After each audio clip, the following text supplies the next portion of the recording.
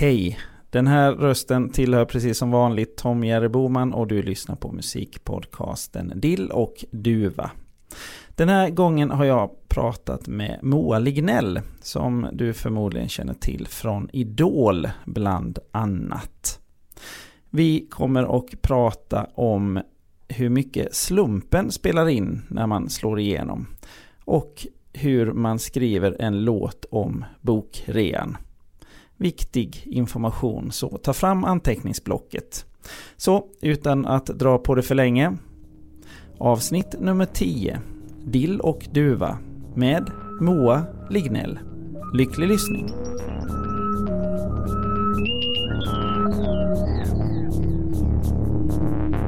Dill och Duva med Tom Jerry Boman. Var är vi någonstans just nu när vi spelar in det här? Nu är vi hemma i lägenheten som jag har hyrt några månader under tiden jag har jobbat rätt mycket i Stockholm. Ja, för du bor i Alingsås annars? Ja, alltså jag bodde ju kvar hemma liksom efter jag tog studenten. Och sen så tänkte jag att jag har alltid velat bo i Stockholm liksom. Ja. Så ja. Nu var chansen kommen, eller nu var tiden kommen. Ja. Är det skönt?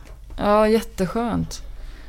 Det är gött att liksom så här börja tvätta och laga mat och allt sånt där. Jag lovar dig, det kommer att gå över. Ja, det tror jag nog.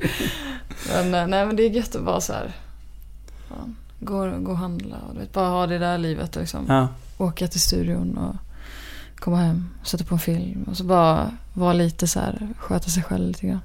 Jag tänker att det är lättare också med att som du som spelar in och som artist och så och bor i Stockholm. Är det eller är det bara en myt? Alltså på ett sätt så förenklar det väl. Det blir enklare för liksom promotion och sånt att göra så, åka upp och det ska vara Nyhetsmorgon där. Det är den intervjun de gärna så här, fota också. Ja, du vet så här. Och då är det mycket enklare än att jag gjorde som jag gjorde förut, att jag åkte fram och tillbaka till Stockholm hela tiden. Så sätt är det lite enklare typ. Ja. Är det lättare med samarbeten och så? Nu kanske du inte samarbetar med så många men... Nej, alltså egentligen har jag ju liksom gjort allt förarbete utan att bo i Stockholm. Jag har suttit hemma i Alingsås och skrivit alla låtar och gjort arrangemang, gjort stråkar och gjort så här, byggt upp låtarna hemifrån. Så det enda i princip jag har gjort här, det är ju att spela in det och mixat och gjort lite promotion och sådär. Men känner du att du kommer stanna kvar i Stockholm nu? Ja, det tror jag. nu på ett eller annat sätt. Men jag vet inte, jag tar det lite som det kommer liksom. Ja, det är skönt. Men du, jag tänkte vi skulle börja någonstans från början. Jag frågar alla som är med i den här podden till att börja med vad hette gatan som du växte upp på? Alltså jag växte inte upp på någon gata, jag växte upp på en gård. Som heter Risagård. Och den ligger? Lite utanför Alingsås, i Bälinge. Så att det var så på landet. Vi hade några laggårdar och så här, massa djur. Så där bodde jag tills jag var 13. Och så flyttade vi in till stan. Man kan kalla det. Sen flyttade vi in till byn. Ja. Vad tänker du på när du tänker på den här gården nu? Barndom. Det är liksom alla mina barndomsminnen är ju därifrån. Alltså jag tror att det är väldigt viktigt och så här för mig att växa upp alltså på en gård. Att det har ju format mig som person lite så här. Det har inte varit det att man har lekt med polare varenda dag, utan så här, då har jag stått och ryktat på våra hästar liksom istället. Men ja, en väldigt fin tid. När kom musiken in i ditt liv? Alltså den smögs in ganska tidigt.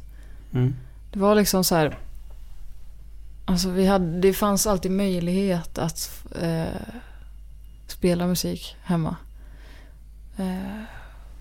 Pappa hade gitarr, mamma hade det också, piano fanns och massa så här instrument liksom. Så det var liksom naturligt att så här bara sätta sig med gitarren och bara vad är det här? Redan när jag var liksom 5. Och sen så började pappa visa mig hur man körde så här Emil i Lönneberg eller sån där på gitarr, melodin så där. Vad hände? Kommer du ihåg känslan? Ja, för att det är rätt roligt, för att jag var ändå så här, då var jag kanske 7-8 år. Och då så vet jag att han hade lärt mig den och jag var så jättestolt att jag kunde en låt på gitarr.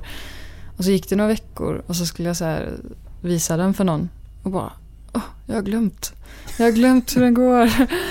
Så och typ så här, och då började jag så här 7-8 år börja reflektera liksom.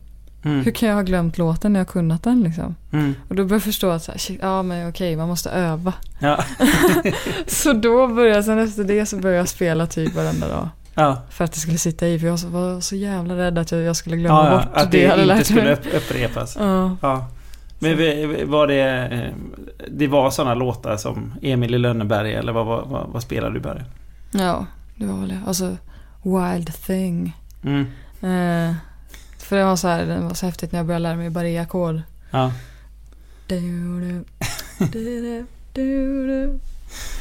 Ja. Det är alltid det där steget när barré-ackorden kommer. Ja. Vissa kommer aldrig över det. Nej, det var hårt faktiskt. Ja. Men det blev bra. Men vad hade du för inställning till musiken då? Kommer du ihåg det? Hur tänkte du på musik?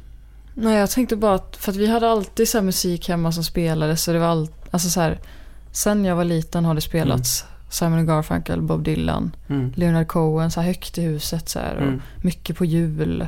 Det var mycket musik, alltså så här hela tiden. Så fort man kom hem från skolan eller så här förskolan så stod någon och diskade och lyssnade på Leonard Cohen liksom. Jag var så jävla jag hade bara en myskänsla till det så här. Ja, och mys tänkte jag. Och sen så har det liksom, så hängde det bara. Det var liksom en helt naturlig övergång till att börja spela själv. Ja. Hur kände du där någon gång i början att du skulle skriva egna saker? Ja, alltså jag var lite intresserad så här, för jag och farsan var på jag var 8 år och så hade vi varit på bokrea då i stan. Och så kom vi hem och så hade jag lite feeling. Och så frågade jag pappa så här, men hur gör man så här när man skriver en egen låt liksom? Ja. För att låtarna som finns har ju någon skrivit så här, hur gör man? Ja. Då sa han så här väldigt pedagogiskt att så här, men den bör handla om någonting.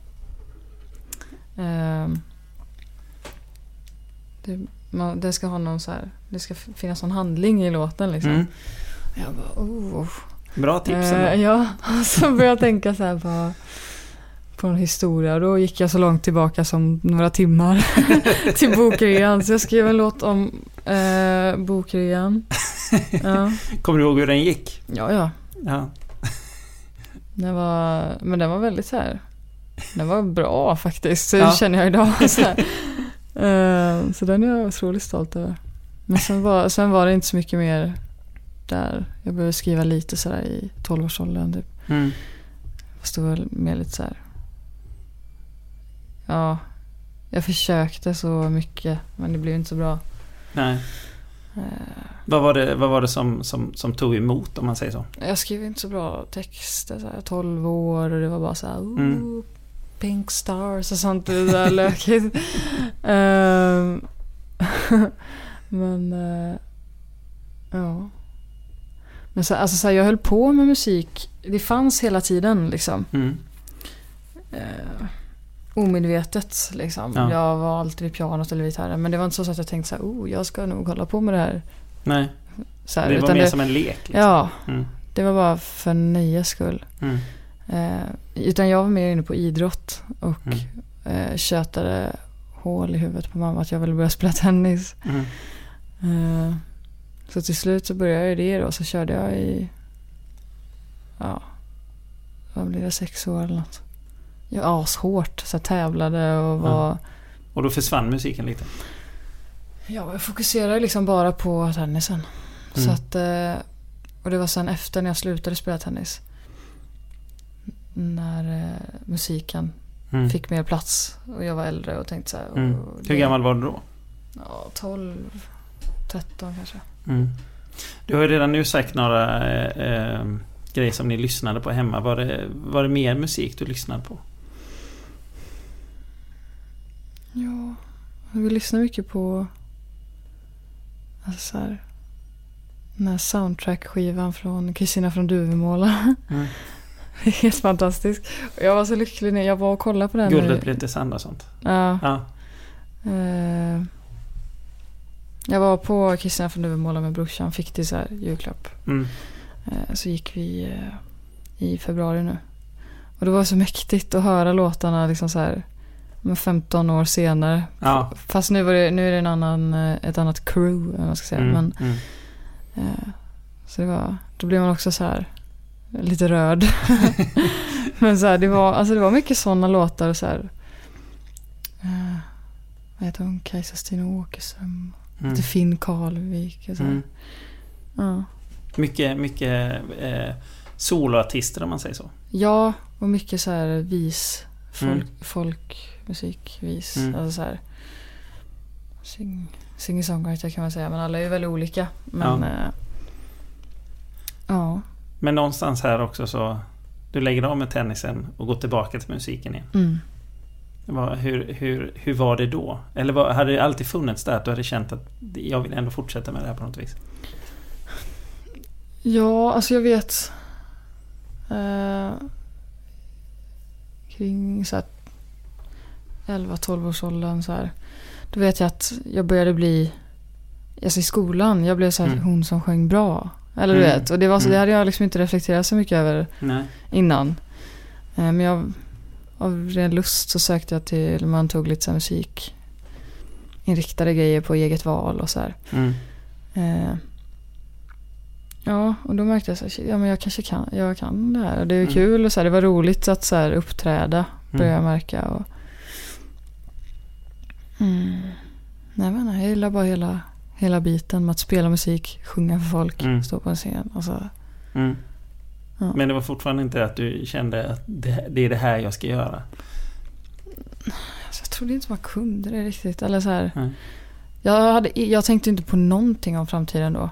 Alltså, så här, det gör man ju ofta inte i den åldern i sig. Nej, utan det var med så här kompisar och spela lite fotboll och spela musik och gick på någon så här musikgrej på tisdagskvällarna. Du vet, så här, det var man var helt i sin egna värld och bara så här hängde med kompisarna. Alltså det var ju inte mycket mer så. Nej. Spelar du med andra? Alltså jag och min kompis Josefin, vi spelade typ rätt mycket ihop. Hade som en så här ett band ihop som heter Mojo. Och så gjorde vi så här covers och så sjöng vi, uppträdde lite ihop och så här. Ja. Det var asroligt. Då började jag så här tänka på stämmor och sånt, för då började vi sjunga i stämmor och så var ni ute och spela också? Ja, lite grann. Vi var på samma ställen och så valde vi uppträda ihop och så här, i skolan och, hur var mottagandet? Ja, jättebra, det var folk tyckte det var grymt. Det var skitkul. Ja. Och då kände du ännu mer att det här är ju gött. Ja, nej men och sen jag vet nu när vi väl pratar om det, för jag har jag inte pratat om på skitlänge, men alltså här, jag och Josse körde rätt mycket då och uppträdde i skolan och på onsdagsmånaderna. Det har någon sån här grej i aulan, man träffades alltid i högstadiet då. Så vet jag att någon gång var det dags för någon så här musiktävling. Då helt plötsligt så här ställde vi upp enskilt liksom. Jag körde, för jag gillar James Morrison väldigt mycket då. Så jag körde någon James Morrison-låt. Undiscovered. Och så kände jag så här, fan, det är jag i den här låten. Jag är liksom väldigt så här, jag har inte kommit fram än riktigt. Nej. Så jag körde den och kände så här. Där började jag känna så här att jag liksom kunde känna låten så här och inte bara sjunga för att jag sjöng, utan då började jag så här tänka på vad den betydde och så här, nu ska jag framträda med den här. Att orden och musiken blev dina på ett sätt. Ja. Och det var också så här någon slags så här, ett vägskäl eller vad man ska säga. Ett uppvaknande kan man säga. Där jag märkte att jag kan sitta med gitarren själv och framföra en låt. Med liksom på allvar. Och här gör du egna låtar i den här perioden också?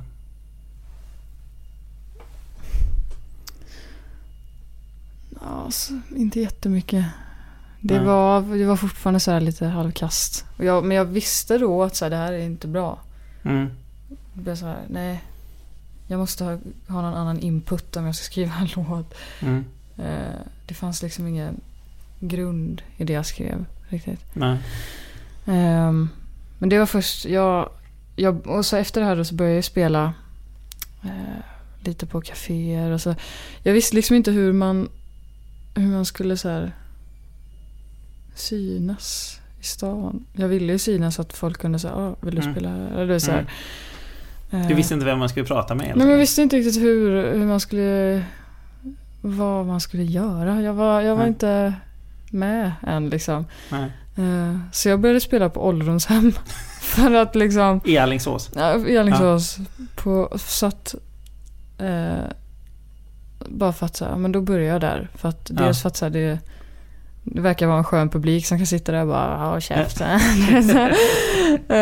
Så det var rätt roligt. Men då lärde jag mig så här gamla så här, klassiska låtar liksom. Lilla vackra Anna och sådana så här.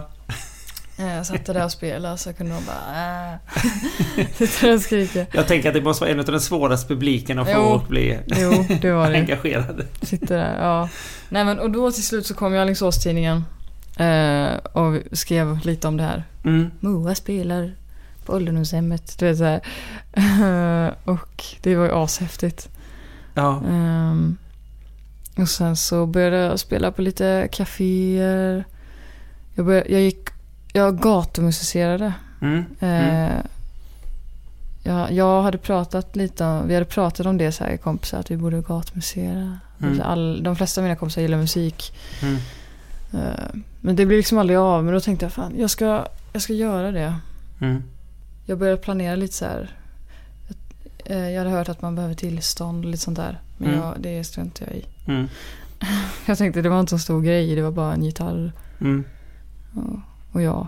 Alltså så här. Så då började jag så tänka. Jag började repa ihop en repertoar med massa olika låtar. Och hade ett gäng. 20 stycken så jag körde om igen så här. Och då min syrra var så här. Då var jag 15. Det var sommaren 2010.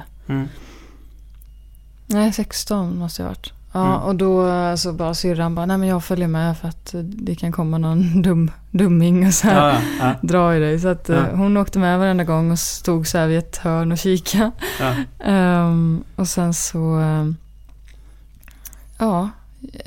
jag började med att ställa mig i Nordstan då.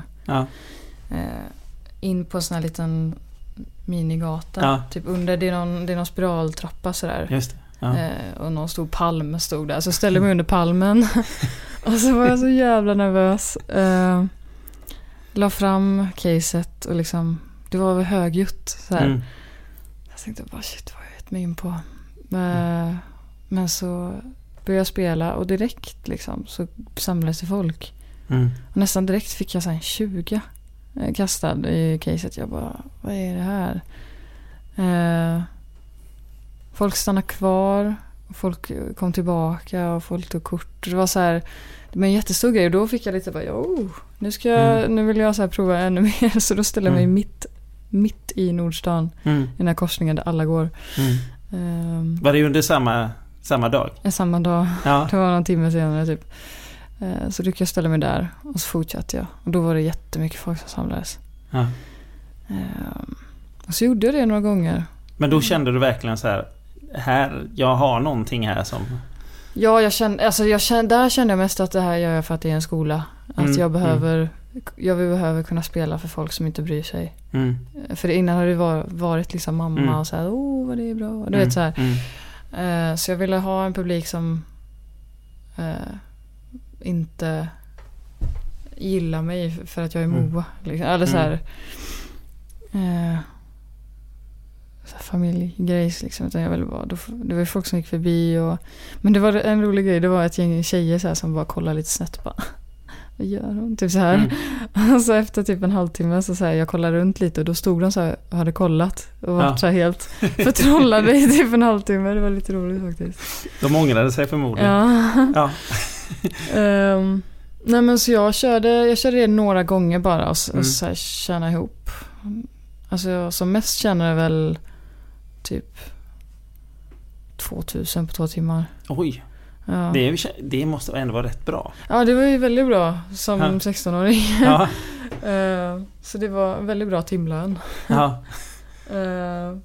Ja. Och sen så det var en gång så jag fick ju massa olika grejer. Det var någon som stod och stickade så här jätte... Jag såg dem stå så här borta i ett hörn och bara så här fingrar på såna här stickpinnar. Jag bara, vad är det den människan gör? Ja. Så till slut så kommer han fram och lägger fram så ett lite stickat hjärta typ. Asgulligt. Ja. Det var så roligt. Ja. Alltså, vilket engagemang du skapade där i Nordstan. Väldigt så. Ja, och sen det blir så här till slut, det gick ju lite vakter och kolla. Jag tänkte nu blir jag utkörd, men de så här gick förbi. Sen kom de igen och bara, ursäkta, vi måste typ be dig ställa dig utomhus för att det samlas så mycket folk att det blir så en brandfara typ. Ja. Så de tyckte att du var lite för bra helt enkelt. Ja, men det är så här, det stod för mycket människor så här, i mitten samlat så där. Ja. Så jag bara okej. Det måste ju varit en enorm kick. Ja, det var roligt så folk till så här bara applåderade och hängde på med ut så här. Ja. Det var mäktigt. Ja. Låtarna du spelade då? Det var, vad var det för repertoar? Väldigt blandat. Det var alltså First Day of My Life. Gillar att köra den Bright Eyes-låten. Och sen spelade jag lite, mycket James Morrison. Spelade lite så här summer hits också. Det var mycket så här Hey Soul Sister och sådär. Och sen körde jag lite typ så här Johnny Cash. Vilket gick hem bäst? Ja, jag minns inte. First Day of My Life typ. Ja. Den var bra. Ja. Hey Soul Sister var också, det tyckte folk var kul liksom. Ja. Ja. Men du fortsatte med det där och sen... Men jag gjorde det typ 5 gånger. Sen det var för jobbigt att börja så här göra sig mentalt förberedd för att liksom, för det jobbigaste var att ta upp caset och börja spela. När man väl stod där var det lugnt, men jag pallade inte den här första nervositeten mer, så jag la av. Och sen började mamma, så sa mamma så här, men nu har du spelat mycket så här, kört mycket covers och så här. Ska du inte ta den till nästa steg och så bara skriv en egen låt. Så här, gör din egen musik. Och jag bara ja, det kan jag göra. Nej, men så här, och så då började jag tänka lite så här, för att jag tror det var, eller så har jag blandat ihop det, men jag tror det var att Oskar Lindros hade släppt så här, Från och med du. Och så vet jag att jag tänkte så här bara jag visste ju inte vem han var, men jag visste vilken låt den var, så jag tänkte så här, men skriver man en jävligt bra låt så kanske den når ut så här. Så jag skojar lite med mamma och så här, bara, men jag ska skriva en hitlåt. Vänta några dagar så kommer det snart. Ja. Nej, men, och då började jag skriva på When I Held You då. Och sen så det var liksom Var det den första som du gjorde? Så där ja, det var den liksom? första allvar, alltså så här seriösa låten som inte bara handlar om bokrea och rosa stjärnor och sånt. Ja. Utan det här var första så här, men jag försökte ändå få till en bra lyrik och så här. Hur tänkte du när du började skriva på den låten? Alltså, hur tänkte jag? Jag försökte få till ett fint så här, eller få att gitarren att det skulle låta svängigt typ. Så vet jag själv när jag har lyssnat på musik att jag tycker så jävla gött med låtar där det liksom bytte lite i refrängen, att det kom ett moll och så kom det ett dur, alltså så att man liksom drogs lite mellan de olika. Så jag försökte använda mig lite av, alltså lite som matte liksom. Försöka få det att passa ihop och liksom sen versen, text och musik blir lika med en bra refräng. Alltså så här, jag försökte pussla ihop det så, bygga upp. Var kom texten ifrån? Alltså den kom lite från, för det första så kommer det här Telja och Helja. Det kommer från att jag bara så här sjöng blaj-engelska. Så jag sjöng typ la da da Telja rocket nuka moona ma Helja. Jag tyckte det lät gött att Telja och Helja. Jag fattar inte riktigt. Ja, alltså så i A då tänkte jag men det får ju ändå vara you då liksom. Lite rock and roll måste det ändå vara. Så då skrev jag liksom utifrån det refrängen. Så i början gjorde jag en liten annan mollvariant på låten och så här, för att det skulle vara lite mer häftigt. Men sen tänkte jag bara nej, jag går tillbaka till den första. Den var mer melodisk och första idén var bäst. Ja, mer mäktig liksom. Hur lång tid tog den att skriva? Den tog sammanlagt kanske 4 månader. För att då skrev jag inte i mitten på 2 månader så här, utan och sen skrev jag klart text. Det blev så ivrig när jag hade musiken färdig, så då skrev jag klart texten rätt snabbt så. Sen, för jag skulle söka till en sån här Girls on Stage tävling, musiktävling för tjejer typ. På Palladium i Alingsås. Så då ville jag kunna köra min egna låt då. Så jag hade lite så här hade en deadline där liksom. Ja. Alltså, men den blev klar och så körde jag där. Hur mottogs den första gången? Väldigt bra. Jag var väldigt, väldigt nervös. Kändes lite så här, här kommer hon och tror hon har skrivit en låt liksom. Men jag tänkte bara, jag kör. Jag kör ändå. och så gick det bra? Ja, det gick fint. Lite som i Nordstan då helt enkelt. Ja, faktiskt. Ja. Du är med i den här, vad heter den? Girls on Stage. Hur gick det? Ja, jag vann den lilla tävlingen där. Vilket också var stort, för jag har aldrig sett tävlat eller gjort något sånt innan, utan då det var första gången jag satt inför en jury liksom. Och innan Girls on Stage hade jag testat låten på ett café. Jag hade någon liten spelning där som förband typ. Och då var det typ så här 7 pers satt och lyssnade. Men den liksom mottagen väldigt bra där med, så jag körde på. Ja. Vad resulterade vinsten i? Eller vad var vinsten i tävling? Vinsten var att jag fick sitta några dagar på kulturskolan typ och spela in någon låt. Och sen så fick jag även spela på stora scenen på Potatisfestivalen. Och det var ju asmäktigt. Så då körde jag några så här favoritlåtar och sen avslutade jag med When I Held You. Det var riktigt, det var det största jag hade gjort då så här. Hur mycket folk var det där? Det var väldigt mycket. Jag vet att det samlades ju under tiden också så här, väldigt mycket folk. Så var det storbildsskärm och skärm på sidan så här. Det var hur mäktigt som helst. Och jag vet att jag hörde hur det liksom ekade där borta. Ja. Så här, och så kom det tillbaka och jag tänkte bara shit. Står jag här nu liksom?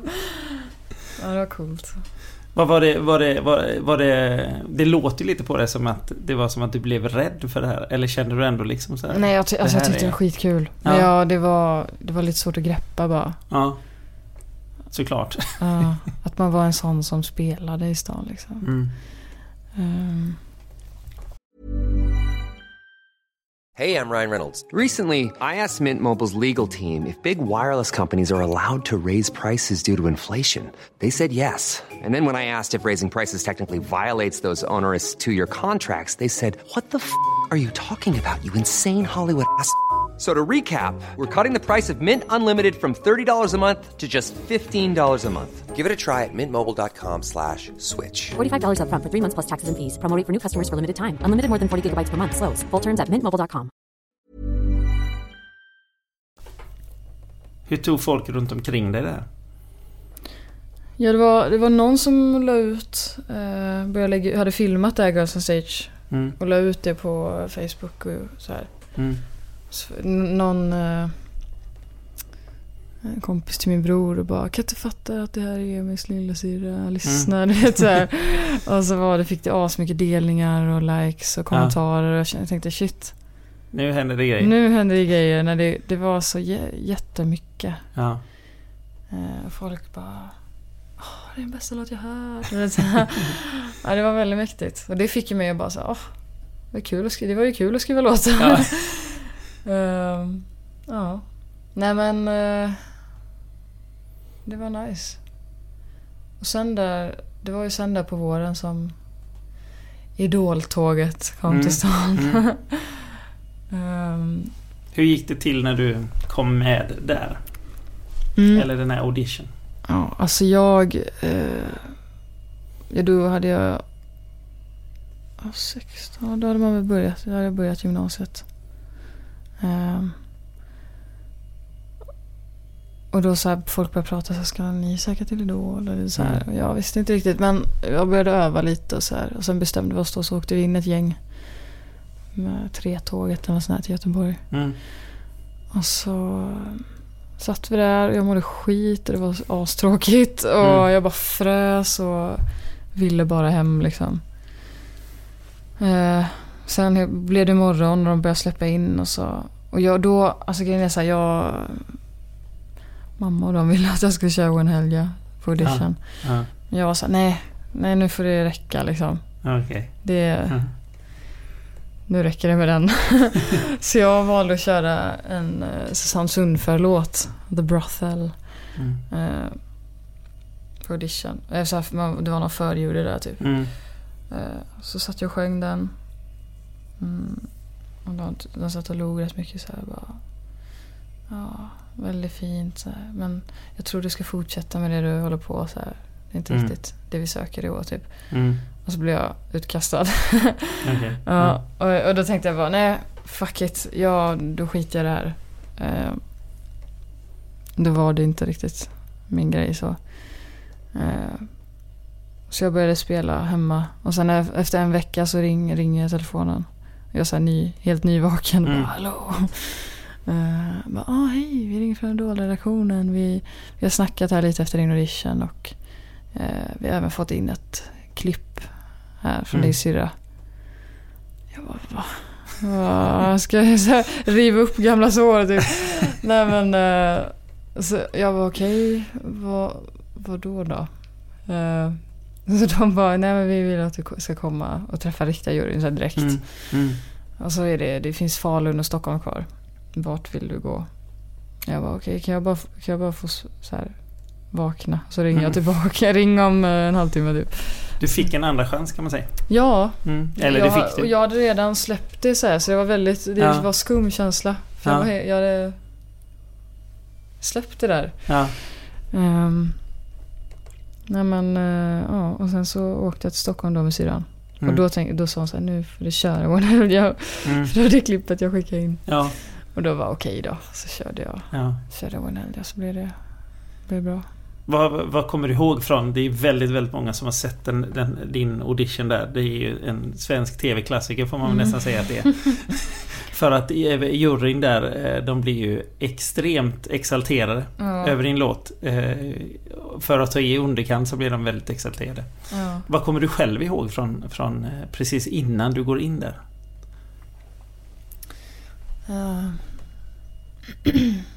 Jag vet att folk gick runt och sjöng och wailade och var så här, skulle sjunga det bästa de kunde för att så här, du vet, visa upp sig typ. Och jag typ satt i ett hörn tyst med min syrra och bara väntade, du vet.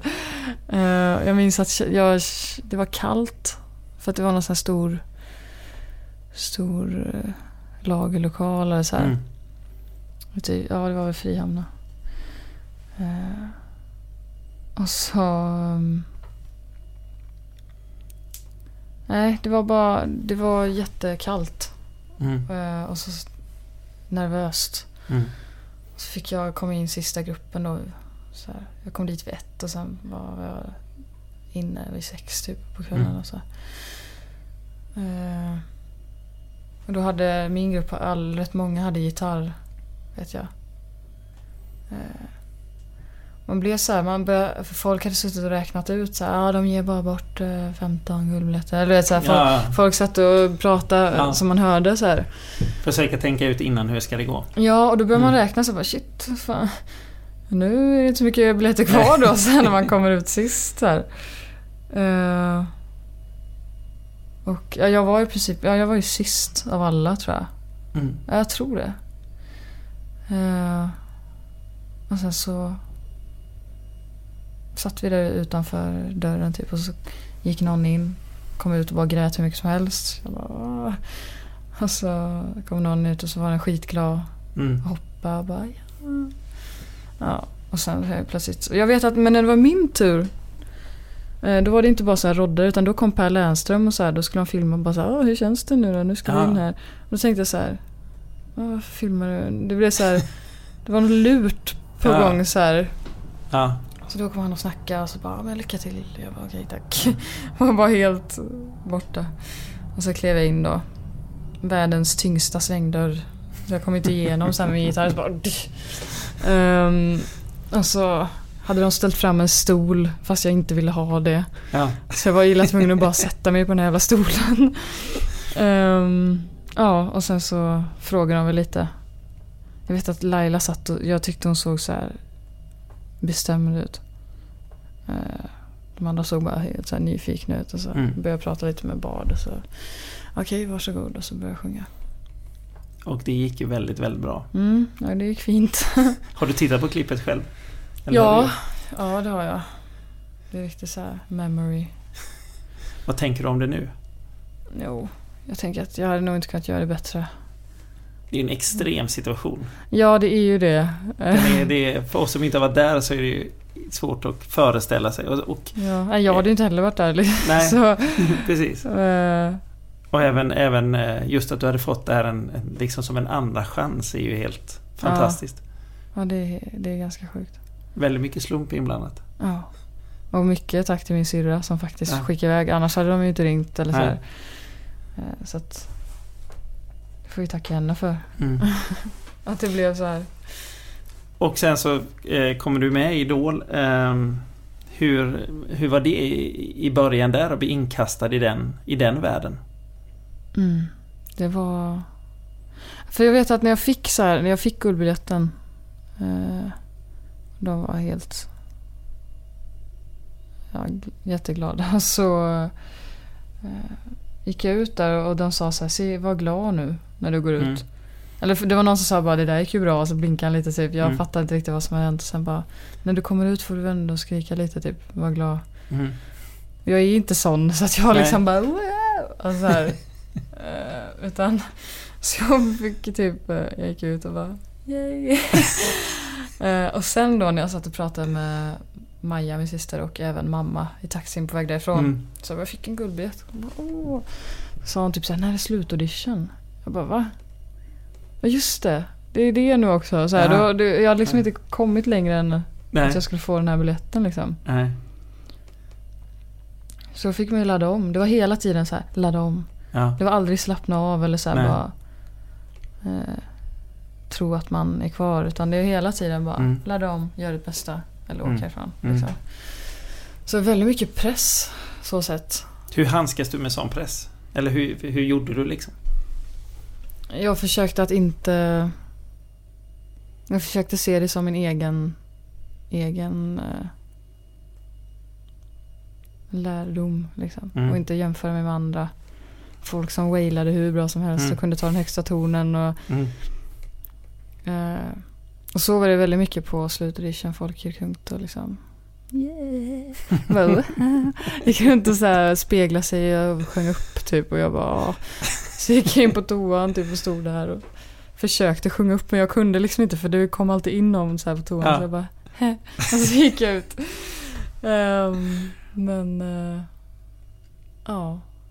Men sen slutaudition gick ju också bra. Ja. Så du kom ju med i programmet och sånt. Var det något speciellt kommer du ihåg att du tänkte någonting speciellt när allting började? När det började liksom rulla på tv och alltså den här ändå enorma uppmärksamheten som ni som är med där får. Jag vet bara att jag tänkte att fan vad roligt att vara en av dem som är i final. Så här, som jag har kollat på själv när jag var liten liksom. Så står man själv där liksom. Och det började komma fans, och det var mycket så här Moa-skyltar. Det var jävligt mycket Moa-skyltar. Men det var ju otroligt mäktigt. Alltså det var en helt annan värld. Det var en låtsasvärld på något sätt. Man fick låna den världen lite. Man fick ju bara göra sitt bästa av tiden man fick liksom. Kände du från början att du hörde hemma där?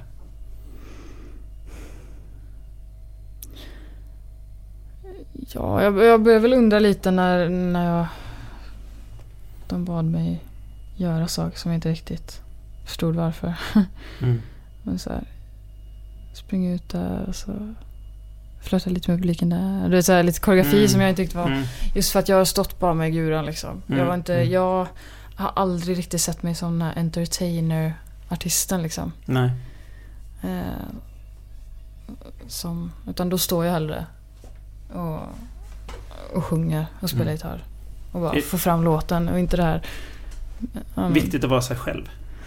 Ja, sjukt viktigt.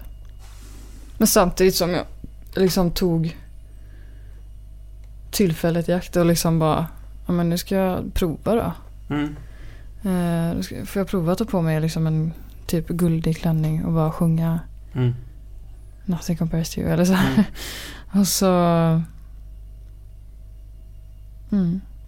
så att jag ville ju utmana mig lite så här, passa på. Men ändå chansen var där liksom. När man fick stylister och man kunde leka lite så här, det var ett sånt program. Men hur är det där på insidan utav mellan er artister och sånt? Hur är liksom livet i den bubblan? Vi tävlar ju ändå mot varandra på något sätt. Ja, fast det var aldrig så. Vi var bara kompisar. Det var som ett kollo. Massa skitungar på en och samma hotellkorridor liksom. Det var, vi sprang runt och kastade is på varandra och tvåla in dörrarna och det så här jävlade som fan. Men jag tror det var liksom skönt. Vi var liksom, försökte inte ta det för seriöst. Jag menar, vi var 15-16 hela bunten liksom. Jag satt inne rätt mycket på rummet så här. Började skriva lite på Live Your Life, en låt som är på skivan så här. Och satt rätt mycket på rummet. Men sen var vi ute och vi var och käkade ihop och det var bara så här, när vi var med varandra så tänkte vi typ inte på tävling, alltså så här idol, utan då var det skönt. Då hängde vi liksom. Prata om vad som var jobbigt och synd att jag missade den grejen eller så här. Bara stötta varandra bara. Ni blev liksom en grupp mot allt det där konstiga. Ja, men för alla typ. var ju i samma situation. Så kan man faktiskt säga. Kände du att du lyckades handskas med det bra? Ja, det tycker jag. Nej men så här, jag liksom Det finns ingenting jag har gjort som jag ångrar. För att jag är så glad med det jag är nu liksom. Jag är väldigt så mycket tro på ödet. Och det skedde för den orsaken. Så att hade jag liksom haft möjlighet att gå tillbaka och ändra någonting, så hade jag inte gjort det. Även om jag gillar vissa saker mindre, vissa uppträdanden mindre. Så. Men det var ändå värt det så här. För att hade inte jag varit... Man lär sig något på vägen. Ja, men hade inte jag varit lite sämre den veckan, så hade jag liksom inte bara, nej nu jävlar, och så varit bättre nästa gång. Och så här. Så att allting hänger ihop. Och allting blev så av en anledning liksom. För sen så kommer du 3. Vad hände efter det sen? Ja, dagen efter så började skivbolaget prata om att signa typ. Sen alltså egentligen precis efter så åkte man runt lite på såna här turné i olika städer. Det var också så skönt att trappa ner lite. Åka till mindre ställen och spela för en publik som fortfarande var så här, oh my god, och så grät och så där. Vilket var väldigt roligt. Det var en otroligt rolig tid. Men sen började det dra igång. Just för att jag inte vann så fick jag börja göra mitt egna direkt. Och jag spelade in Moa Lignell då. Och släppte den som en singel. Och sen fick jag gig i London. Åkte dit och spelade lite på någon sån här Apple event case. Spelade jag där och fick några dagar i London och tyckte det var hur häftigt som helst. Sen så började jag tala om att göra en musikvideo till Moa Lignell. Och då fick vi spons från Canon och åkte till Kanada och spelade in en jättedyr video så här, och bara levde livet liksom. För det är ändå en låt som har jag tittade nu, 16 miljoner streams har den på Spotify. Ja. Just nu. Det är helt sjukt. Ja, men det är grymt. Är det något du funderar på nu? Att den är så stor? Är det som att den har fått ett eget liv? Ja, alltså för mig är ju Moa Lignell liksom början av det stora liksom.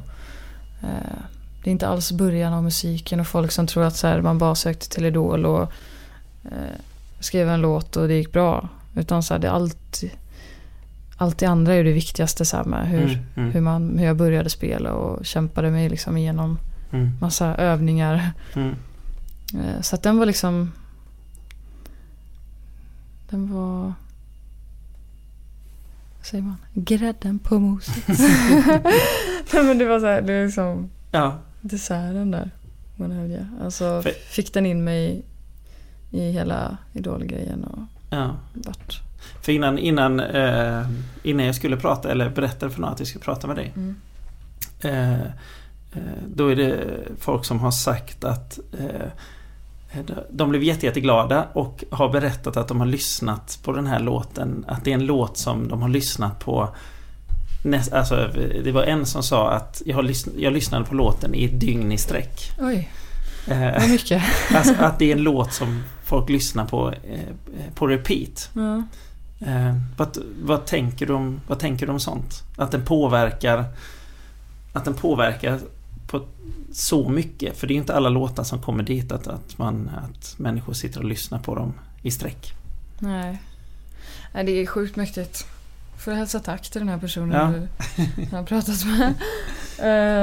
Nej, men alltså så här, det blev ju på ett sätt blev det en låt med folket. När den var med i så folkligt program. Jag vet inte om det hade blivit exakt samma hype om jag hade spelat in den nu och bara så här, det är en ny låt. Alltså den växte. Det var hela sammanhanget som gjorde att låten växte. Och sen förhoppningsvis tycker ju folk då att det är en bra låt ändå så här, men själva hype-grejen så där. För om du tänker tillbaka, den fick ju, som du sa, den fick ju bra mottagande i början och då var det ju ingen som... Nej, men då tänker vissa som kanske egentligen inte bryr sig om musik eller vet vad som är bra och dåligt och kanske bara, den var bra den låten. uppenbarligen. För att den var med i... Ja, men precis. Ja. Ja. Men just den där grejen att det har blivit så stort och gått över liksom, alltså långt utanför Idol också. Den har ju levt kvar, om man säger så. Det var ingenting som du tänkte på när du skrev den precis? Nej. Det var det verkligen inte. Alltså så här, nu får jag väldigt mycket från utlandet och så här, som vi har inte promotat den eller så här hypat den utomlands, utan den har spridits. Ja. Det är folk som har delat och så här, hittat på YouTube och delat, och den har, som du säger, den har lite sitt egna liv och far omkring. Att den liksom lever ju fortfarande då. Ja, liksom. Den far omkring i världen och vad är den som mest poppis just nu? Frankrike, tror jag. Det är väldigt mycket franska människor som skriver till mig. Och ska du åka dit och spela? Ja, det är en dröm faktiskt, för jag gillar så här Frankrike och så. Så att det hoppas jag att jag ska. Ja. Men där någonstans så började du spela in ditt debutalbum också. Ja, jag började på våren där. Gick fortfarande i 2:an på gymnasiet och fick dra varje fredag och köra helgen. Jag åkte ut till Gotland då. Och Tobias Fröberg och Peter Morén var med, va? Han var med. Peter Morén lirade gitarr och så Lars Skoglund spelade ju trummor. Så att det var ett litet band. Men jag var där lite innan då och skrev. Vi gjorde lite musik till låtar ihop. Så jag var där några helger. Missade mycket i skolan. Och sen så... Gick det lätt eller var det... Ja, det var ju lite skumt faktiskt. Det var så här, nu ska ni skriva låtar till en skiva. Ja, det har jag aldrig gjort förut. Och det var inte det att jag kände mig som att jag är en färdig låtskrivare bara för att jag hade lyckats göra en bra låt. Utan jag var fortfarande så här, det var början från scratch liksom. Ja. Hur fan gör man en skiva? hur bygger man upp låtarna och hur får man det att liksom inte bli för monotont och... Så det var också så här väldigt lärorik. Det måste ju varit väldigt mycket press då också att när du har fått en sån här låt som blir en hit. Och sen vill väl alla... Nu ska du återupprepa det här med nästa låt också. Kommer det en ny hit? Alltså jag försökte inte tänka så mycket på det. Jag ska vara helt ärlig. För jag vet själv hur jag skulle bli så här helt låst och bara, nej men det här är inte bra för det var inte en hit och den var inte bra för det var inte en hit. Utan jag försökte bara, det enda målet jag hade med den skivan, det var att skriva bra låtar som jag är stolt över, kan lyssna på och kan spela. Och så få till häftiga proddar liksom. Det var den planen. Sen gick det åt helvete. Nej, men det blev jättebra. Jag är jättestolt över Different Path. Det var också så här bryta liksom, göra något lite annorlunda så där med produktionerna och så. Ville du komma bort från, många pratar ju om det där att har man varit med i Idol så får man en viss stämpel på sig. Eller får placera en i liksom något sorts idolfack. Var det något du ville komma bort från, eller som du kände att jag var med där, men... Nej, men alltså det var ju då som gjorde att jag började så här. Det känns ju lite som att man hade liksom bara... Ja, men alltså så här, det var ju Idol som... Sen vet jag att så här, jag hade ju hållit på med musiken då och tyckte det var lika kul liksom. Men Idol var ju det som gjorde att jag fick utrymme att jobba med det. Och det var ju den stora drömmen som gick i uppfyllelse liksom. Att få jobba med sin största dröm. För det är svårt att få de kontakterna annars, tänker jag. Ja, men precis. Det var ett forum man syntes. Och blev liksom, man blev för jag har aldrig riktigt så här, det var ju roligt självklart med fans som kom fram och grät och hoppade och så här, det var ju häftigt så. Men jag har aldrig riktigt Jag tycker det är mer roligt när folk har kommit fram och sagt vad jag tycker du skriver fina låtar. Alltså folk som verkligen genuint tycker om musiken. För de där som bara är så här, oh my god, det är så här hype fans liksom. Så att det ger ju mig mer att ha en gedigen skara fans som lyssnar på musiken och lyssnar på mig för att de tycker jag skriver bra låtar så här. Det känns ju mycket bättre. Alltså så här, och det är ju målet att bygga upp en sån liten skara. Ja, är det många efter Idol där? Jag kan tänka mig att det är många förstår sig på det som sa till dig, gör så här så kommer det gå bättre. Alltså det var inte så mycket sånt faktiskt. Nej. Och det hade folk varnat mig för så här att gör bara det du vill göra. Du vet, så här, folk gav mig råd och tips hela tiden och så här. Jag försökte bara, det var det enda jag fokuserade på ändå så här.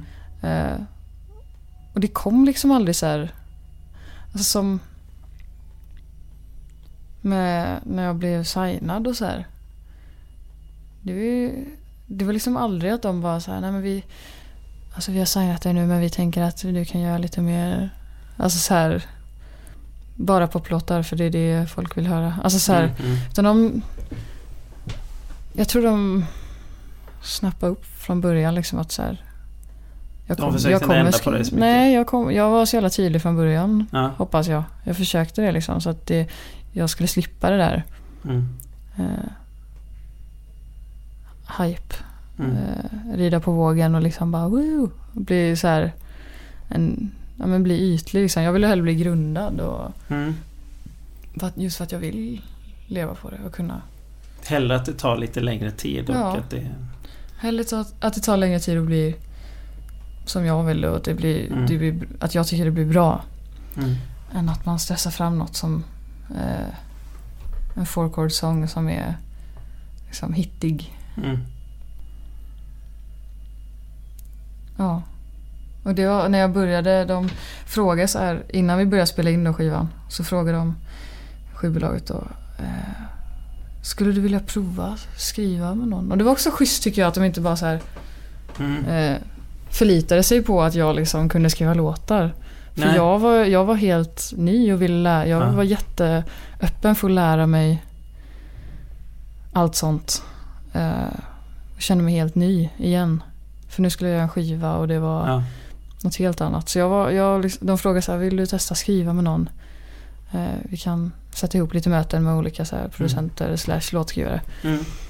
Och så jag träffade en först och sen träffade jag Tobbe då. Och då fastnade jag så då sa jag behöver liksom inte träffa någon mer. Nej, det är det bra. För att det är min person. Vad var det som funkade mellan er två? Jag gillar Tobbe för att det är en snubbe med humor. Så att vi skrattade väldigt mycket och det var avslappnat och det var inte så här jag är producent. Du vet så här, tog kommando och var så här vi börjar göra på detta viset utan det var så här, det var chill. Han frågade mig mycket och försökte så här förstå vad jag höll på med för han hade inte kollat på TV så här. Han visste inte vem jag var. Vilket också kändes väldigt skönt för vi kunde börja så här på ett blankt papper liksom. Jag fick berätta vad jag ville göra för honom och inte att han hade trott att eller så här, tänkt att hon är nog sån. Utan vi bara som helt nya för varandra så pratade vi igenom och började skriva lite smått och sen så var jag helt såld. Jag ville köra med honom. Men just att han var väldigt också sån han har en väldigt skön jargong så här, kan vara lite så här vulgär i orden så här, men jag tycker bara det är asgött så här, att du ska alltså så här, lyssna inte på några jävla gubbar och liksom försök veta själv liksom vad du vill göra så här. Du ska alltid känna att du har kontrollen så här. För det är mycket, han sa så här, det är mycket bestämda gubbar och tanter i den här branschen. Så du måste det är många som vet så här ska det vara. Det här har ju funkat innan liksom. Ja, fett tråkigt. Nej, han sa du måste lära dig att stå på egna ben och så. Och jag var ju helt inne på det, så att jag liksom bara, ja men bra, då kör vi nu för att jag gillar dig. Så ja, det gick jättebra. En fin tid på Gotland. Och så blev det en skiva då. Så han har inte spelat med andra så här som han har jobbat med innan. Han har spelat själv och varit så här artist, men sen han var producent då. Men han ville liksom, han hängde med mig på turnén och spelade bas. Och var liksom, vi körde det fullt ut ihop. Det låter ju fantastiskt bra. Vilken match. Ja, det var riktigt fint. Ja. Det var en otroligt bra debut. Ja. Hur var turnén med den skivan? Det var rena lyxen. Det var en stor satsning så här för jag fick ju bokningsbolag och en väldigt, väldigt, väldigt klok manager och så här, som också inte är så här bara nu ska vi göra häftiga grejer som säljer, utan väldigt lugn och metodisk och skånsk. Så att det var jag är glad att jag liksom inte har bara så här tackat ja till första grejen, alltså så här, utan redan då mitt i det här hålla på att bli signad delen, att jag inte bara tackar ja till första bästa för att allt var så fantastiskt och jag var jävligt tacksam för allt, men ändå så försökte jag tänka på så här och tacka nej till det, så här, det här vill inte jag göra. Det kommer tillbaka samma känsla där, att du är väldigt noga med vad det är du vill göra. Ja. Det var så perfekt att jag hamnade med de människorna jag hamnade med. Musikerfolk, inte liksom businessfolk. För det tänker man verkligen när man är utanför det, att just Idol drar till sig väldigt mycket sånt, för att de ser, här går det att tjäna snabba pengar. Mycket snabba pengar. Och så alltså, men ja, för jag har så här, det har ju gått bra och jag har kunnat leva. Jag har ju bott hemma så här rätt länge, men jag har ju kunnat leva på min musik sedan jag var 16. Och har liksom, jag vill inte så här att det ska ta över, alltså så här att man tjänar pengar liksom. Alltså så här, jag har försökt hålla mig borta från det och bara ägna mig åt att göra bra musik och liksom leva i musikens värld och så här, jag har alltid varit lite snöig. Så här, gått runt och dagdrömt liksom. Och försökt det har bara blivit så att jag har hållit kvar vid det. Jag är ju medveten. Jag vill vara medveten om allting. Jag börjar ju så här, jag skaffar så här aktiebolag och hela den biten, och så här jag vill veta vad det är som händer, för jag vill ha kontroll. Men jag behöver inte liksom, jag vill inte så här plugga ekonomi i 5 år. Det kan man lämna bort till någon annan. Ja, men jag vill veta så här, men nu ska vi göra det här, okej, jag förstår. Alltså så här, nej, det där var konstigt. Alltså så att jag har koll och ändå kan leda den biten så här. Men det håller jag på fortfarande att lära mig liksom. Det låter ju som en extremt sund inställning till. Ja, men ha kontroll över det, men inte vara så här inte låta det ta övertag över inte veta varenda detalj, utan men varför man håller på med musik. Det är ju inte för att tjäna pengar. Det är fantastiskt att leva på det. Men det känns som en bonus.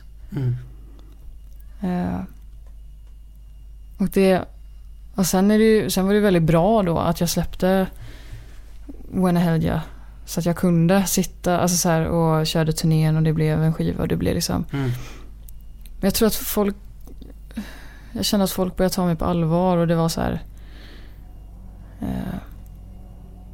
det var värt det att vara jävligt noggrann och inte bara rida på vågen liksom, utan för att det blir liksom ärligt och det snappar folk upp förhoppningsvis. Och det gav ju mig utrymme till att så här, efter turnén och allt det där, att sitta och skriva låtar i 2 år. Det kunde jag göra liksom. Det är otroligt viktigt. Och sen kommer det säkert perioder där man inte kan det, men just när det gäller musiken till mig, då vill jag bara gå på hjärtat liksom. Sen har jag självklart en dröm om att skriva till andra, för jag får ofta frågan så här: men vill du inte, vad händer om det liksom går åt helvete och det inte går bra, ska du börja på liksom jobba, inte för att det är fel på det, men jobba på ICA liksom. Jag vill inte det. Nej. Och då tänker jag så här, men då ska jag börja skriva så här, för jag vill ju vara låtskrivare också. Så att går det jättedåligt, så även om det går jättebra, så ska jag börja skriva till andra. Då får du tänka som första gången när du sa att vänta 2 dagar, jag ska bara skriva en hit. Vänta lite, leka lite att man kan. Så kommer den kanske. Ja, men eller så kommer det en till. Ja, det får vara i rätt tid. Ja. Nej, men jag vill ju så här, hela den biten vill jag utveckla också, börja skriva så här klyschiga hits. Alltså det är så roligt att skriva musik. Ja. Och man är ju lite låst när man skriver till sig själv, för då är det så här, men det här kan jag sjunga, det här vill jag inte sjunga. Jag vill inte sjunga I love you, do you love me liksom. Men någon annan kan ju göra det. Ja, men någon annan får gärna sjunga det så här. Ja. Men då kan jag skriva sådana låtar. Ja. För att utveckla den biten och kanske lära mig något av det och tänka liksom mainstream. Om vi ser lite där vi är nu. Nu ska du släppa nytt. Ja. Berätta om det. Hur har det gått och hur började arbetet där? Jo, det började som så. Det blev så otroligt högtravande här nu, kände jag. Nej, men alltså så här, direkt efter turnén och att jag hade spelat väldigt mycket, så blev jag sugen. Det är som så här, antingen är man i det skedet att man sitter och skriver, eller så är man ute och spelar. Det är väldigt olika så här. Du är väldigt uppdelad så liksom. Nu händer det här och nu händer det. Nu höll micken på. Ja, nu flyger den här. Ja. Du är väldigt uppdelad i de 2 rollerna. Ja, och när man är i ena delen, i början är det askat, sen börjar det så här klia lite i fingrarna och så vill man börja skriva. Och det kände jag väldigt starkt när jag hade lirat mycket och spelat mycket live. Och hela turnén gick ut på att köra på teatrar. Alltså Södra Teatern och liksom sköna ställen där, där det är en publik som kan sitta ner och lyssna. Och jag kan spela låtarna och förklara låtarna liksom. Och där blev det så här, det tänkte jag, det hade varit häftigt, och nu vet jag hur det är att spela på sådana ställen. Nu ska jag skriva låtar som bara kommer vara helt fantastiska och få stå och sjunga på ett sånt ställe. Ja. Så då började jag utan att jag hade snackat med skivbolaget om att säga, men det är klart att vi ska göra en skiva till, utan det var klart, eller vad man ska säga. Så det kom inte lust bara. Ja, då började jag skriva utan ett mål egentligen. Eller målet var för min egen del att skriva, för jag sa så här, om jag någon gång får göra en skiva till, då ska jag skriva allt själv. Alltså jag gjorde ju mycket på debuten, men jag vill testa och bara bygga upp och arrangera hela nästa skiva själv. Så jag började skriva, gjorde några låtar, och skivbolaget började så här ringa och fråga så här, hur går det, vad gör du nu? Typ. Så berättade jag att jag sitter och skriver en massa låtar. Nej, men de hängde på efter ett tag och så här, men okej, men skicka 5 låtar inom en månad typ, och började så här, vi vill höra lite. Ja. Små deadlines kom upp och jag var inte riktigt nöjd, och det blev så här förlängt, och sen har det gått ett år och så fanns det ändå inte en skiva. Och sen till slut så satt jag började räkna så här titlarna Och så bara, ja men shit, jag har 9 låtar. Ja. Då var det en skiva plötsligt. Ja, men det var ändå så här. Och sen fick jag sånt flow så jag skrev hur mycket som helst. Och till slut satt jag med 20 låtar liksom. Och också häftigt att låta det ta dem 2 åren ungefär att skriva. För att det var olika perioder. Vissa perioder var jag väldigt så här, vi ska ha lugna låtar. Annan period var det så här kan det vara trummor och den var lite upptempo. Så då kom det några sådana låtar. Så det blev väldigt blandat beroende på vilket mode jag var i. Och man är ju ganska många mode under 2 års tid. Ja, förhoppningsvis. Ja. Så det blev... Men ändå så hängde det ihop. För jag levde i den processen liksom hela tiden. Och då blandade du inte in... Det är ingen annan inblandad där liksom. Nej. Det var så här, och det var också skönt, alltså så här, jag ville, alltså man ville ha något att ägna sig till. För mina kompisar, vi tog studenten och så här, och de började jobba och så här. Det var inte det att man hängde som förut varje dag, utan nu var folk på jobbet liksom. Och jag tänkte så här, men då ska jag ägna min tid. Då ska jag inte göra så här bara, men jag har ingenting. Alltså där, min tid ska jag självklart ägna åt att sitta och skriva låtar. Så att jag var väldigt... I vissa perioder var jag inte så... vad säger man? Engagerad. Eller så här, det låter som att du... Att där någonstans att det är svårt att tänka att låtskrivande är ett jobb. Ja, jo. Alltså så här, för det ska ju finnas lust. Det var så här jobbigt ibland när jag inte hade feeling, så fick jag liksom inte göra något på 2 veckor. Och, alltså, men alltså jag kom in i flow och jag började spela upp låtarna. Och där började jag alltså köra på min dator, så har jag Logic då, musikprogram. Och började spela in med min brorsas midi-piano och en mic. Så att jag kunde skicka iväg låtarna till skivbolaget och säga, men lyssna på det här. Det här är vad jag har gjort. Och då ville jag säga att de skulle få en bild av hur jag hade tänkt låten. För det kan jag inte bara göra med en gitarr och sång så här. Här är den låten, för då blir låtarna väldigt... Då blir det är liksom sång och gitarr, bara jag hopp. Det var kul. Fin, eller vet jag. Men så att jag började bygga upp med cello, stråkar och en liten baskagge där, ett piano där, och det här introt låter så och så här. Alltså arrangera låtarna och bygga upp dem så som jag hade känt dem i huvudet. För jag hörde liksom innan jag började spela in dem så här, vad det var för typ av låt. Och hur vilken som skulle vara lite upptempo, vilken som var mid och någon som var liksom bara lugn. Så det var väldigt roligt. Det var den roligaste perioden när jag satt och arrangerade låtarna och fick bygga upp dem. Hur var mottagandet därifrån? Vilka väg? Väldigt bra. Ja. Sen självklart kom det perioder när det tog lång tid och de sa så här, ja men det får bli färdigt nu.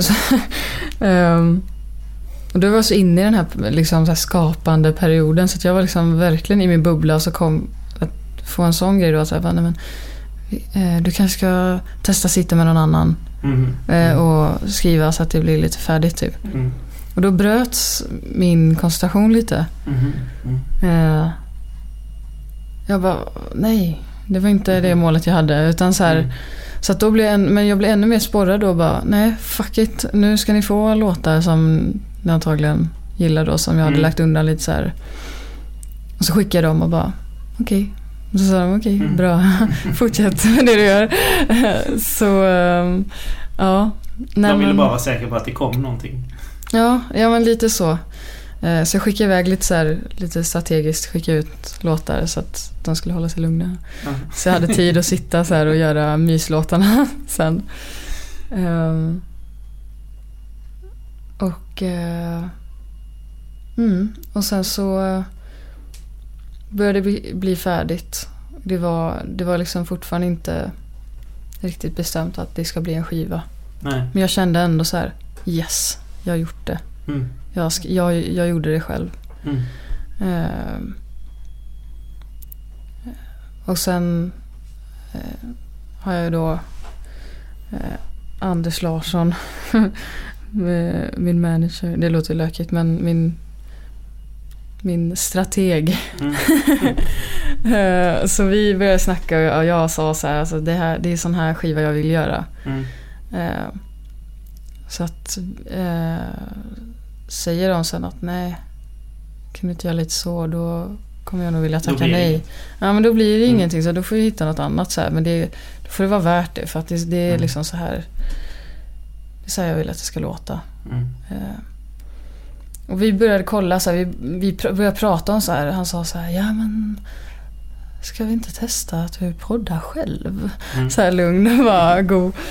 Och då var det var lite så här, oj, tar jag med vatten över huvudet nu och liksom är för så här, jag ska göra det själv. Så här inriktad, men jag höll fast för den och började tänka så här, men fan, jag kanske ska producera det själv. Jag spelar rätt mycket instrument och jag vet hur det ska låta och jag vill gärna bestämma. Jag har sista ordet och liksom göra det bara. Och så blev det så. Ja, eller vi testade så här skivbolaget så här, bara, men vi får för att vad säger man?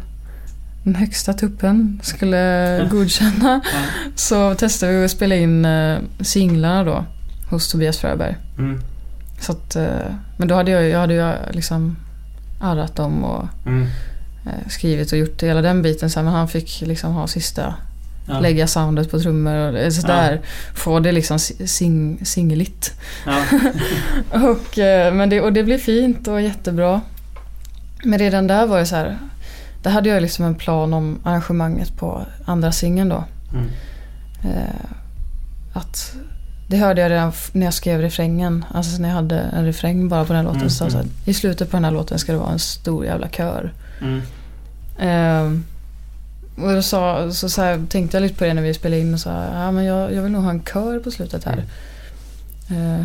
Så sa han så här, men ja, du kan inte lägga en massa dubbar själv då.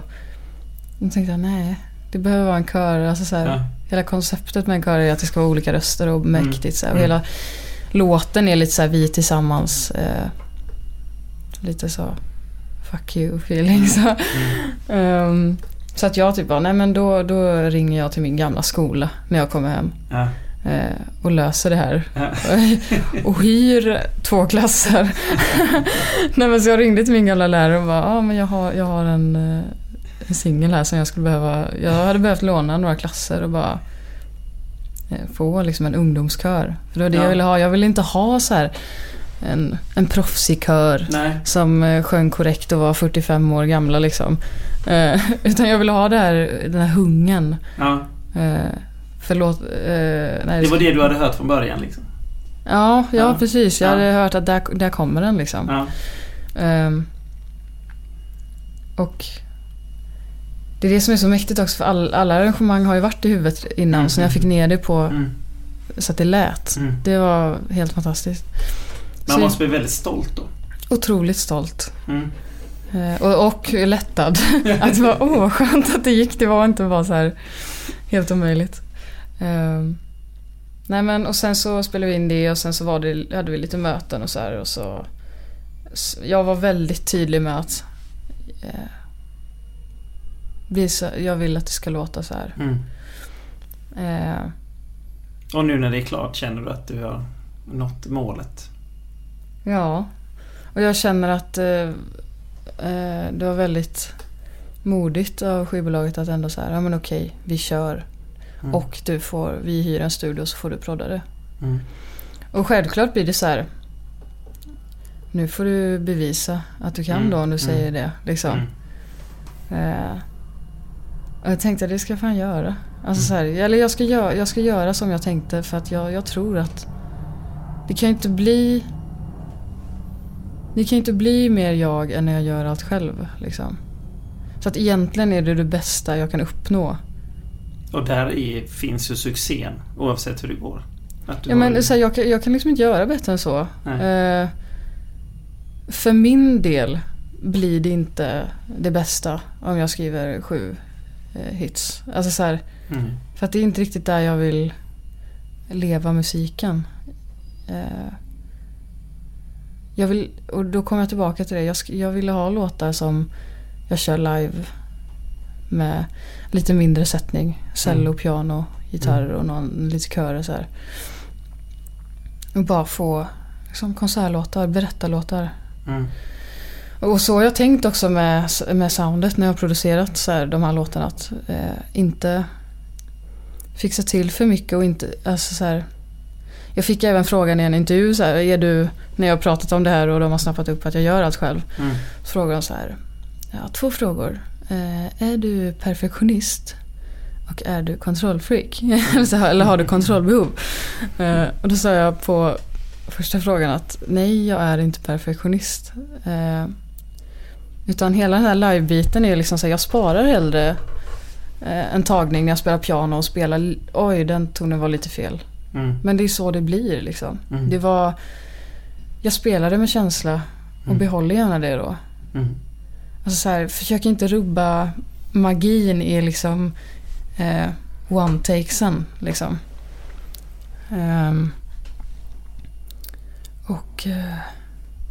Och så här, om jag hade kontrollbehov så sa jag att ja, absolut. När det gäller min musik så har jag ett jävla kontrollbehov. Att jag ska veta exakt vad som händer liksom. Och det handlar inte om vardagen. Alltså så här, då känner jag inte det kontrollbehov så, utan det var, fort det gäller min musik, då ska jag vara den som, då är det mest rimligt att jag är den enda som har mest kontroll, eller så här, vet hur det ska vara. Det kan ju inte bli, då kan det ju inte bli fel. Nej, men det kan nej, faktiskt i alla fall inte för min del. Och det har varit väldigt skönt så här, jag har ju liksom, alltså jag har även hållit i biten som liksom, vad ska man säga, projektledare. Alltså så här, sen kan man ju säga så här då, får jag väl ändå tillägga att jag hade ju inte kunnat göra det om jag inte hade haft den tilliten från skivbolag och allt sånt där. Nej, gett mig utrymme, så att det är ett samspel och en dialog och liksom att lita på varann. Så att helt själv, alltså hela liksom situationen har jag inte skapat helt själv, utan det handlar ju om att jag har fått tillit sådär. Men sen allt det praktiska har jag liksom, det har jag styrt. Och bokat alltså så här, frågat då skivbolaget, får jag boka cello, får jag boka fiol och valthorn? Och så har jag fått ja, okej. Ja, men då behöver jag kolla upp, får jag hyra och trumset också, det kostar ju lite. Ja, men gör det så här. Och då har jag styrt det att ja, men det, lagt upp scheman, ringt instrumentalister, frågat vill ni vara med? De blir jätteglada, ville vara med. Och jag visste att jag hade 18 dagar i studion. Så då har det varit väldigt mycket, jag har ju varit väldigt strategisk och byggt upp så att jag ska hinna med det jag vill göra. Så att jag har suttit med mina gamla då demos här som jag gjorde hemma, dratt bort allting förutom det som instrumentalisten ska köra. Och så höjt det eller så här, sänkt det andra och så skrivit ut lite noter. Det är så här jag vill att ni ska spela. Sen är det okej också att gå på feeling, alltså så här. Men det här är grundidén, så att uppbyggnaden och allt så här sitter som jag har planerat det så här. Och bara så här förberett dem så mycket det bara går, så att när de kom till studion sen kunde de sätta sig och bara spela. Ja. Det känns som en väldigt ovanlig arbetsmetod idag. Det är inte så ofta man hör någon artist som gör allt det här själv. De har alltid så mycket folk runt omkring sig. Ja. Men för många funkar det bättre så. Alltså här, ja, det kan vi göra det. Alltså, på ett sätt handlar det inte om att det är bättre att göra så här. Men för min del är det bättre. Och du använder ju de här live-musikerna ungefär som du gjorde med MIDI-keyboardet liksom, fast det är riktiga personer. Det är riktiga. Liksom. Ja. Så att och det är ju ingen som ifrågasätter att någon sitter och spelar på en MIDI-keyboard. Nej. Själv. Nej men så här, och jag kan inte spela cello och fiol. Så att det var ju några gånger som de sa så här, eller valton. Det är ju bara feeling. Jag har ju gått på feeling och så så här vill jag att det ska låta, så ska det kännas. Så att någon gång sa valtontjejen då Ida att den där grejen kan man inte riktigt, det är inte så valtonigt att göra så typ. Men hon gick med mycket på att så här, göra saker som inte var så valtonigt. Ja. Just för att jag hade den idén i huvudet så att de var otroligt lyhörda och lyssnade på mig, och det var också så här sjukt mäktigt att stå där och liksom dirigera och testa lägga den liksom klangen där, den stämman där och bygga upp och känna att låten växer fram. Precis. Och sen det har flyttit på och bara varit helt fantastiskt roligt. Det har varit långa dagar liksom. Det har varit så här 13 timmars pass i 3 veckor. Men då har jag haft så här en tekniker med då, han som äger studion då, Pentagon Studio, som har suttit i. Och han har varit med och fixat upp, och då tänkte vi också så här att men då hyr vi lite mycket så att vi kan ställa upp som stationer, för jag har spelat gitarr och piano och dragspel och munspel och så här. Så att vi har ställt upp allting. Så att jag har kunnat gå runt och inte behövt gå runt och lägga tid på att rodda om och så här, utan det har stått där. Så jag har kunnat bara gå runt och nu ska jag lägga piano, känner jag. Så här, nu behöver det vara lite piano. Så jag har bara gått dit och så han liksom köra lite på feeling även i den situationen. Men ändå också så här jävligt planerat. Först ska jag lägga alla gitarrgrunder. Sen ska jag lägga lite feeling pianon, och sen la jag in så att cello, fiol och valton kom så här på varann. Och la grunderna så att jag sen i slutändan kunde köra det sista biten och liksom bara knyta ihop säcken liksom. Hur tycker du resultatet har blivit? Väldigt fint. Ja. Det är alltså så här,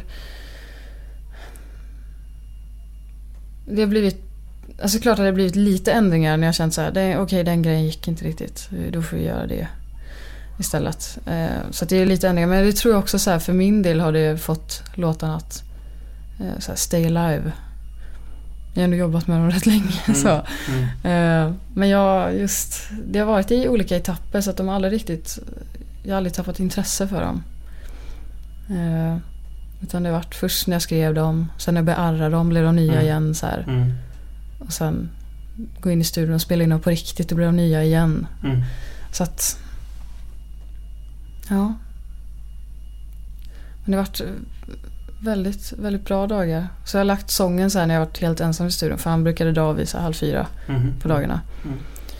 Då brukar jag sitta kvar till 10 ungefär på kvällen, och så då fick jag agera tekniker istället. Så då fick jag sprang in, det fanns ett sångrum lite längre bort.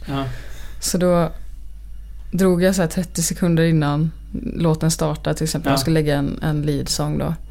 Tryckte på rec, sprang ut, stängde så många dörrar jag kunde efter mig så att det inte skulle läcka. Och så ställde jag mig där inne och så på med lurarna, vänta i kanske 10 sekunder, och sen började det så här, pang, så började det spelas i lurarna, så jävlar, nu är det dags, så fick jag köra om. Och det var så här, fuckade jag upp så här första meningen, så fick jag ju springa tillbaka och göra om samma igen.